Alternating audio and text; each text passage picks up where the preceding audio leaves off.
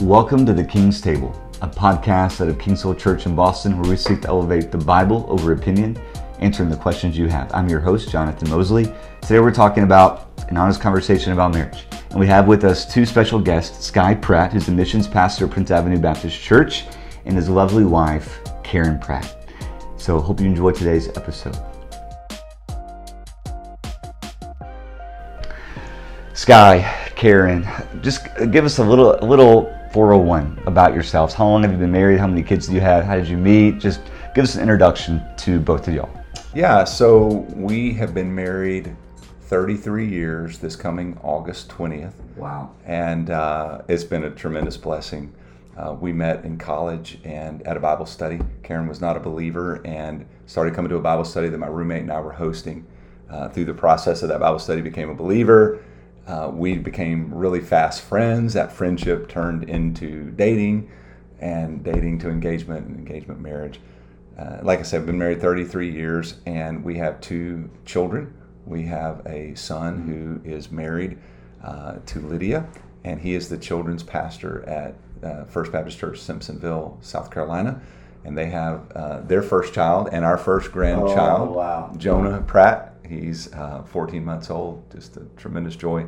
And then our daughter, Lauren, is 28 years old. She's single. She lives in Wake Forest, North Carolina, and is a journalist and works in the communications department at Southeastern Seminary.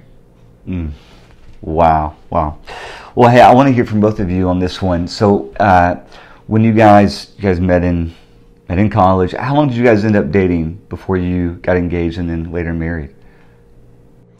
We dated for probably 6 months. Dating. We were friends for almost a year before we started dating, but we dated 6 months, and then we're engaged 8 months.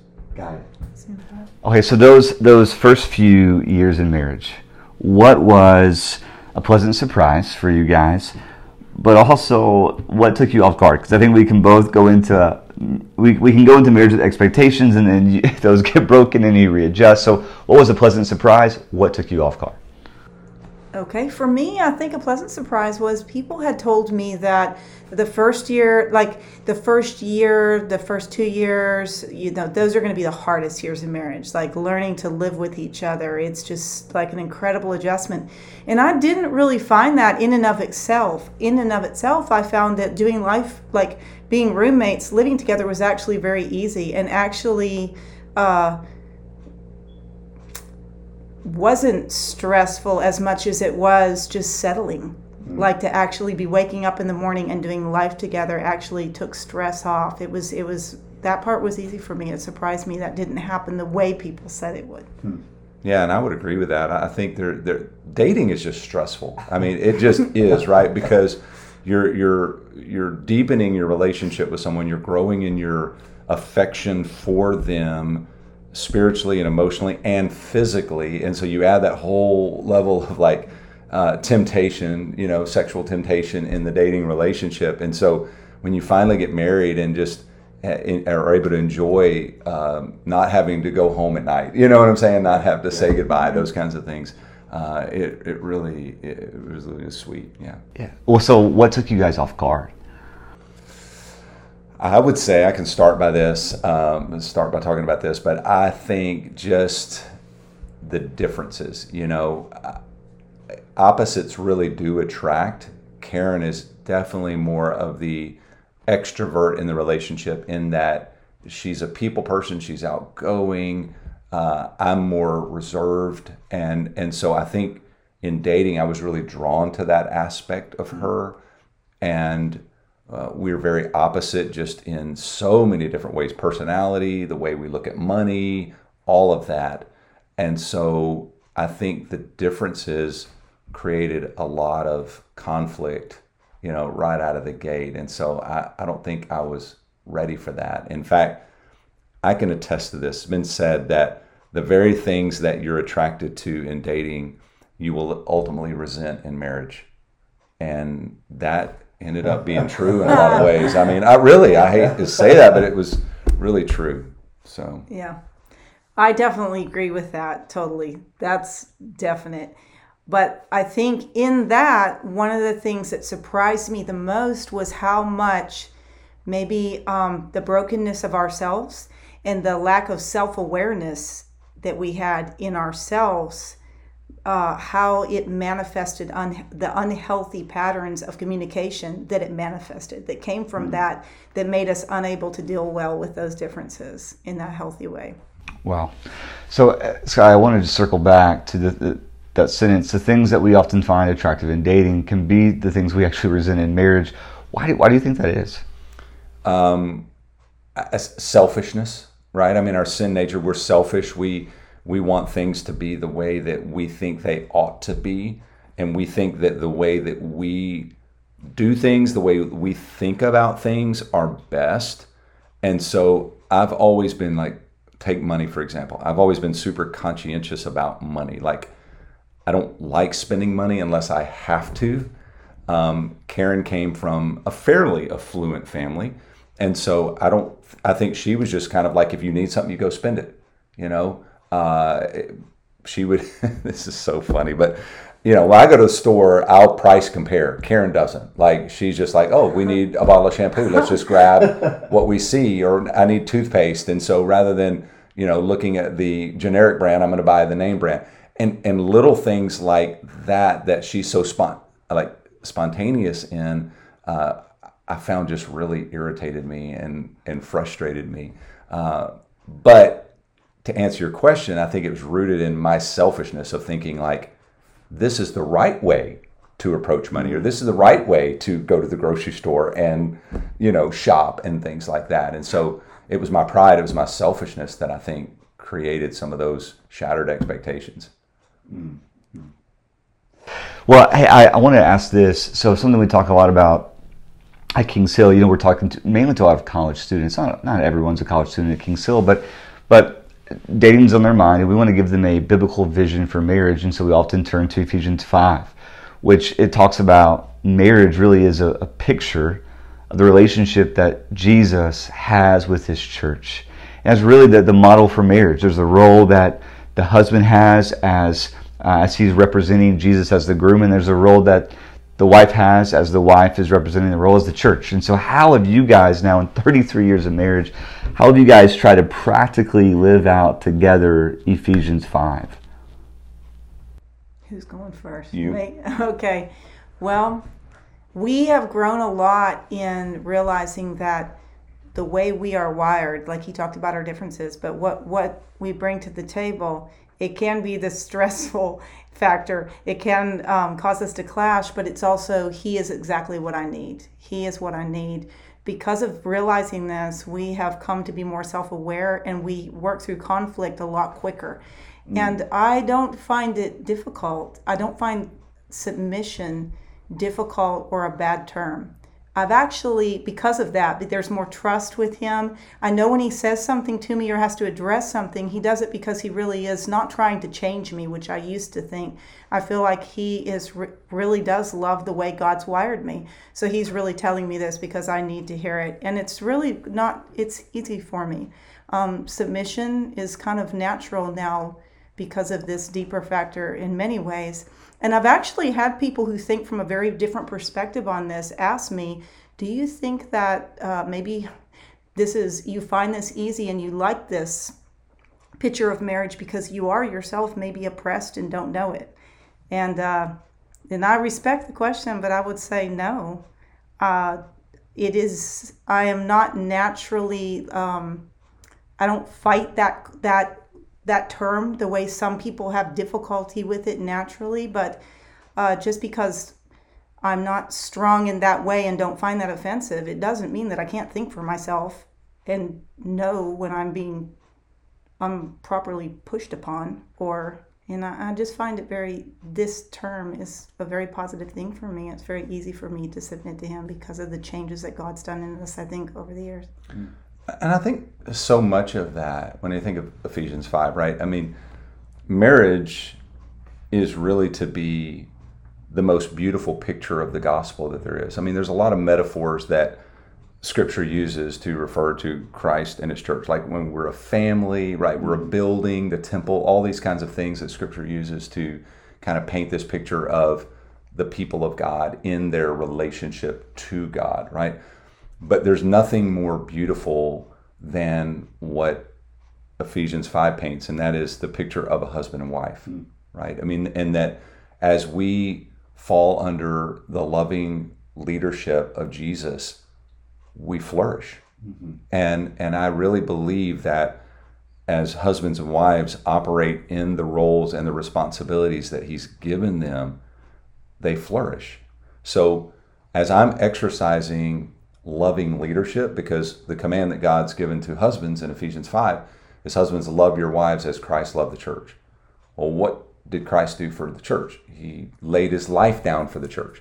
So if Karen is going to thrive in marriage, she does so when I'm consistently laying down my life.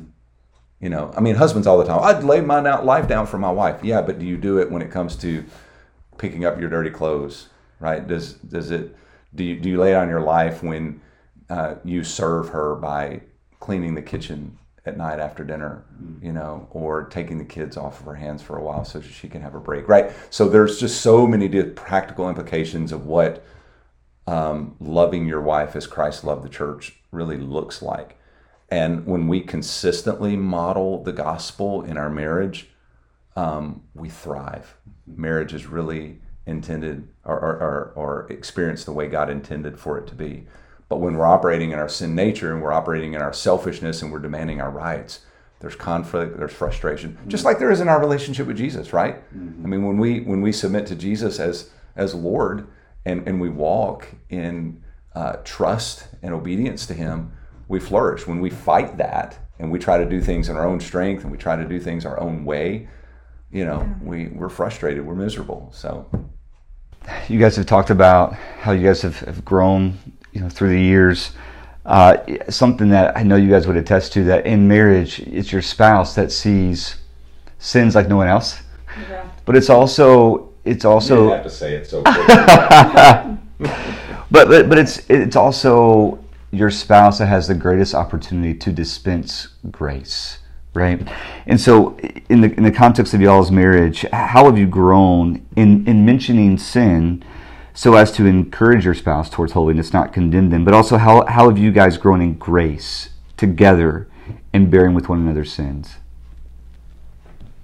So yeah, I'll go in that. I think this is really revealed most in the way that we communicate, right? I mean, like I said earlier, like marriage just kind of magnifies things. It really does. It magnifies our sin in a lot of ways and our selfishness. And I would say that we all battle with selfishness. And so I did as a single person, but when I got married, I think that became even more magnified. And so I believe that marriage is that opportunity to demonstrate the loving grace of God. Like, God is so gracious to us personally that when we are walking in sin and we are walking in disobedience, he's faithful to reveal that to us, right? He convicts us. He shows us where we're walking in error, and he lovingly corrects us and brings us into right fellowship with him again. And I believe that if the gospel is, if marriage is to be a reflection of the gospel, then that's what we have to do in our relationship with one another. So I think one of the ways that we have grown is that when we see selfishness in the other, we don't ignore that, but we don't just go point it out, you know, a Pharisee pointing the finger and, you know, rebuking one another, that kind of thing. That usually ends up in a disastrous argument, right? I mean, I've tried that before. It definitely doesn't work effectively. But I think when we lovingly say, hey, here's an area that I see that I really believe you need to grow in, and also being willing to receive that too. So I'll ask Karen on a regular basis, like, is there anything you see in my life where I'm not walking in holiness, or I'm not walking in a way that is full of integrity, and being willing to be taught by my wife, humble enough to receive that truth. And so I think that over the years we have really grown in the area of giving helpful rebuke and receiving helpful rebuke. And I think that is absolutely essential. And I think that couples that are afraid to do that because they're afraid that, oh, that's just going to create an argument, that's going to create conflict.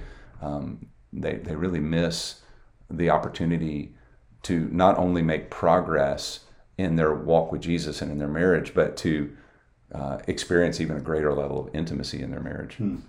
I would agree with that. I think that we used to come to each other, even if we tried to be humble and come with the right attitude, we knew what to do, but we would really come more with, we'd learn to say it better, and we'd learn to be more respectful, but only for a short time, because if the heart's not right, it just ends in disaster. So we would come and say, I want to be honest with you about something, but what we really meant is, I want to show you where you're wrong, and I need you to be teachable. And so I think we're both different. I think we both work through conflict quickly because of that. We show grace to each other. Well, if you could, let us give us a window here just for a moment of maybe it won't be hard. maybe years ago in the beginning seasons of your marriage, what conflict looked like, and now what does it look like now as God has changed you by grace and shown you His patience, and as you've extended it to one another. How is it different now than what it was then?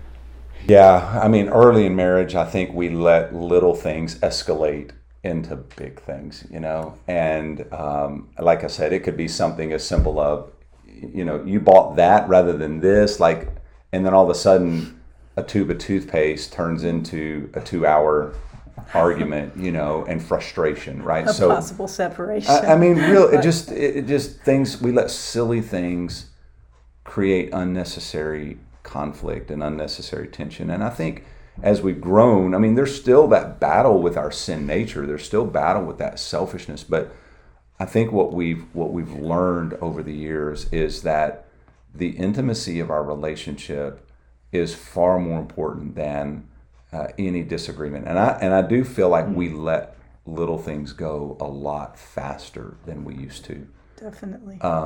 And I'll tell you this, and this is so important. Like, being willing to really give effort to communication, to the point that when you're not on the same page and there is that conflict, there is that disagreement, that we're going to stay in this fight until we are on the same page.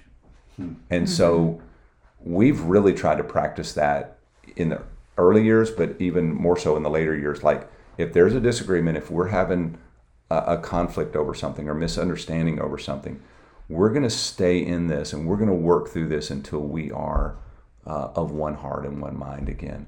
And that means that if I have to give up sleep, or if I have to give up something else that I want to do, like watching a TV show or something like that, because I want to be in a one flesh relationship with my wife, then I'm going to do that hard work. And I really think that's been one of the most beneficial things for us.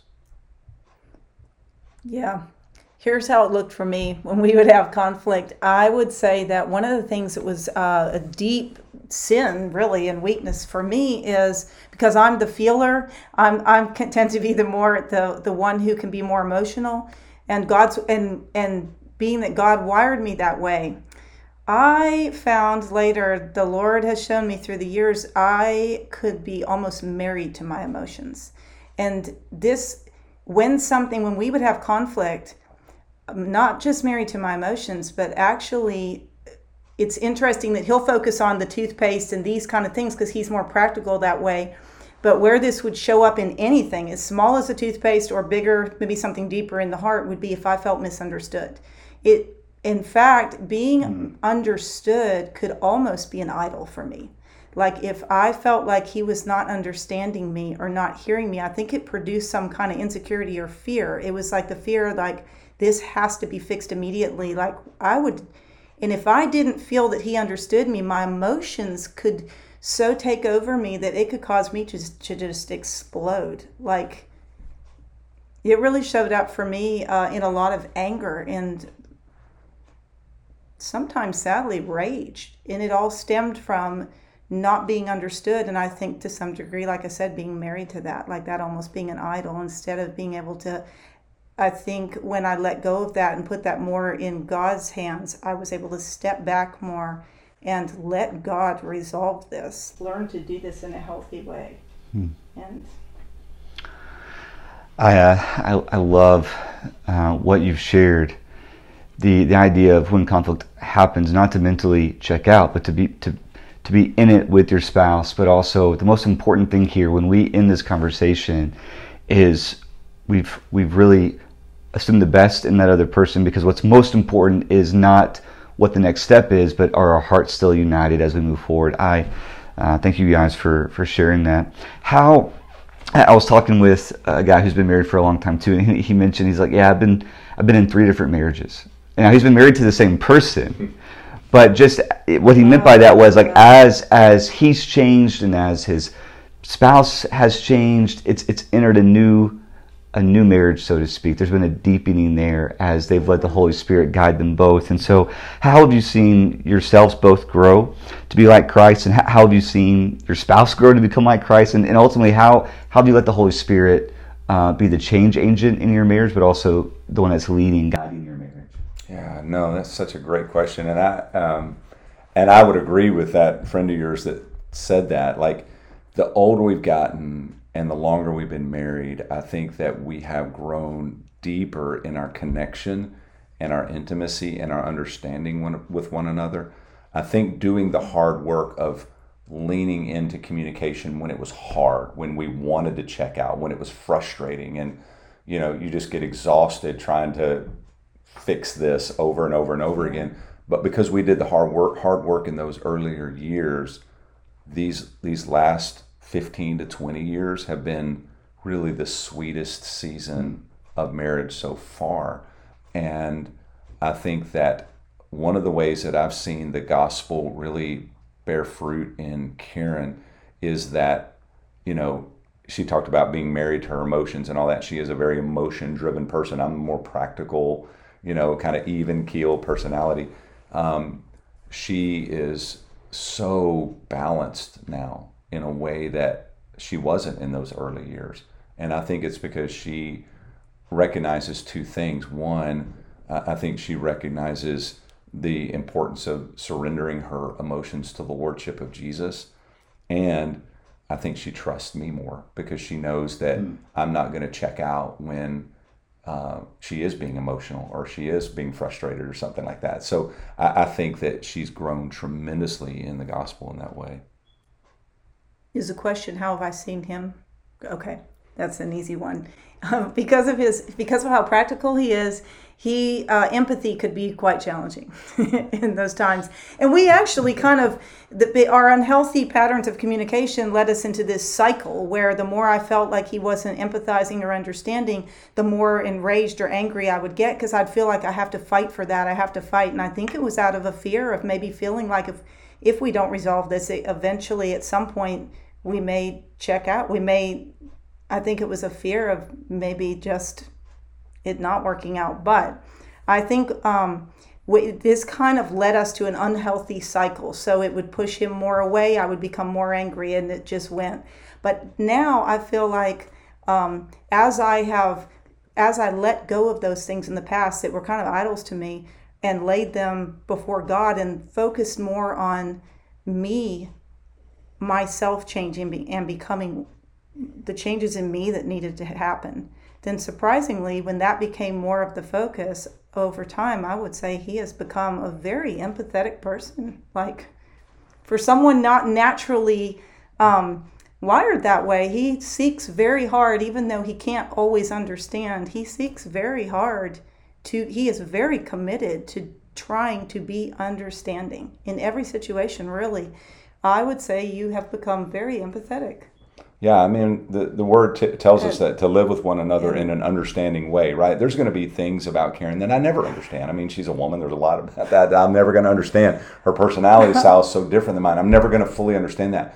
But I'm called to live in an understanding way. That means I got to lean in and really know her and learn her and value her. I mean, one of the biggest things in marriage that God taught us, and this was probably about 7 years in, is God just brought me to a breaking point. I mean, really to a breaking point and a turning point in our marriage where God showed me, Sky, you need what she brings to this marriage. Because in my pride, I thought that, I'm the one that, like, she needed me. I was the more, rational, focused, disciplined, whatever. And God really broke me of my pride and showed me, you need her. And when I began to live that out and I began to really express to her on a consistent basis how much value and beauty she brought to me, it was altering in our marriage. It really was. Mm-hmm. And I've often thought, like, I'm so glad God did not bring someone just like me into my life to be married. Like, it would be the most boring marriage in the world if I were married to someone just like me. So I'm so grateful to God that he brought someone like Karen that's so different than me, so opposite from me, because I really do believe that God has just brought something beautiful together and made something unique out of the two that could never be accomplished if we were just alike. Wow. Thank you guys for sharing that. I want to talk about maybe those that are listening who are single, to the person who is single, and maybe they want this marriage, but maybe even too much. They think that marriage will solve all of their problems. What might you say is a more overrated piece of marriage? And then maybe to the married couple, right, who really wants to press in and experience greater intimacy, what would be the most underrated piece of marriage? So to the single, what's most overrated? To the married, what's the most underrated? For me, because I've worked with single adults for a lot of years, college students, and now I lead a community group with young adults that are single. I think that overrated piece is that, we're just going to do life together, companionship. It's just going to, because there is a certain degree of loneliness that you experience when you are a college student, single adult, right? You just do. I get that.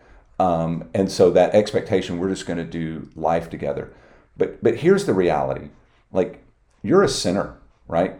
And if you get married, you're going to marry a sinner. And so you bring those two things together, like it's going to be complicated. I mean, God's plan in marriage is sanctification.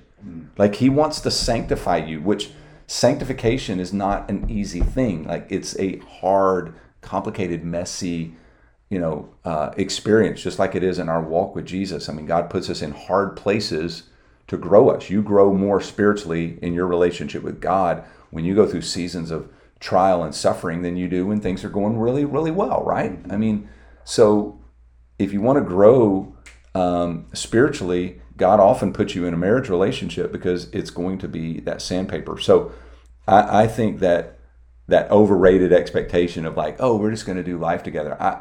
Here's the deal. If you're not willing to do the hard work of dying to self, don't get married. I remember this woman in our church. She was in her 70s speaking to our college women one time. And I'll never forget what one of the girls told me that she said. She said, ladies, when I walked down the altar on my wedding day, I was doing a death march.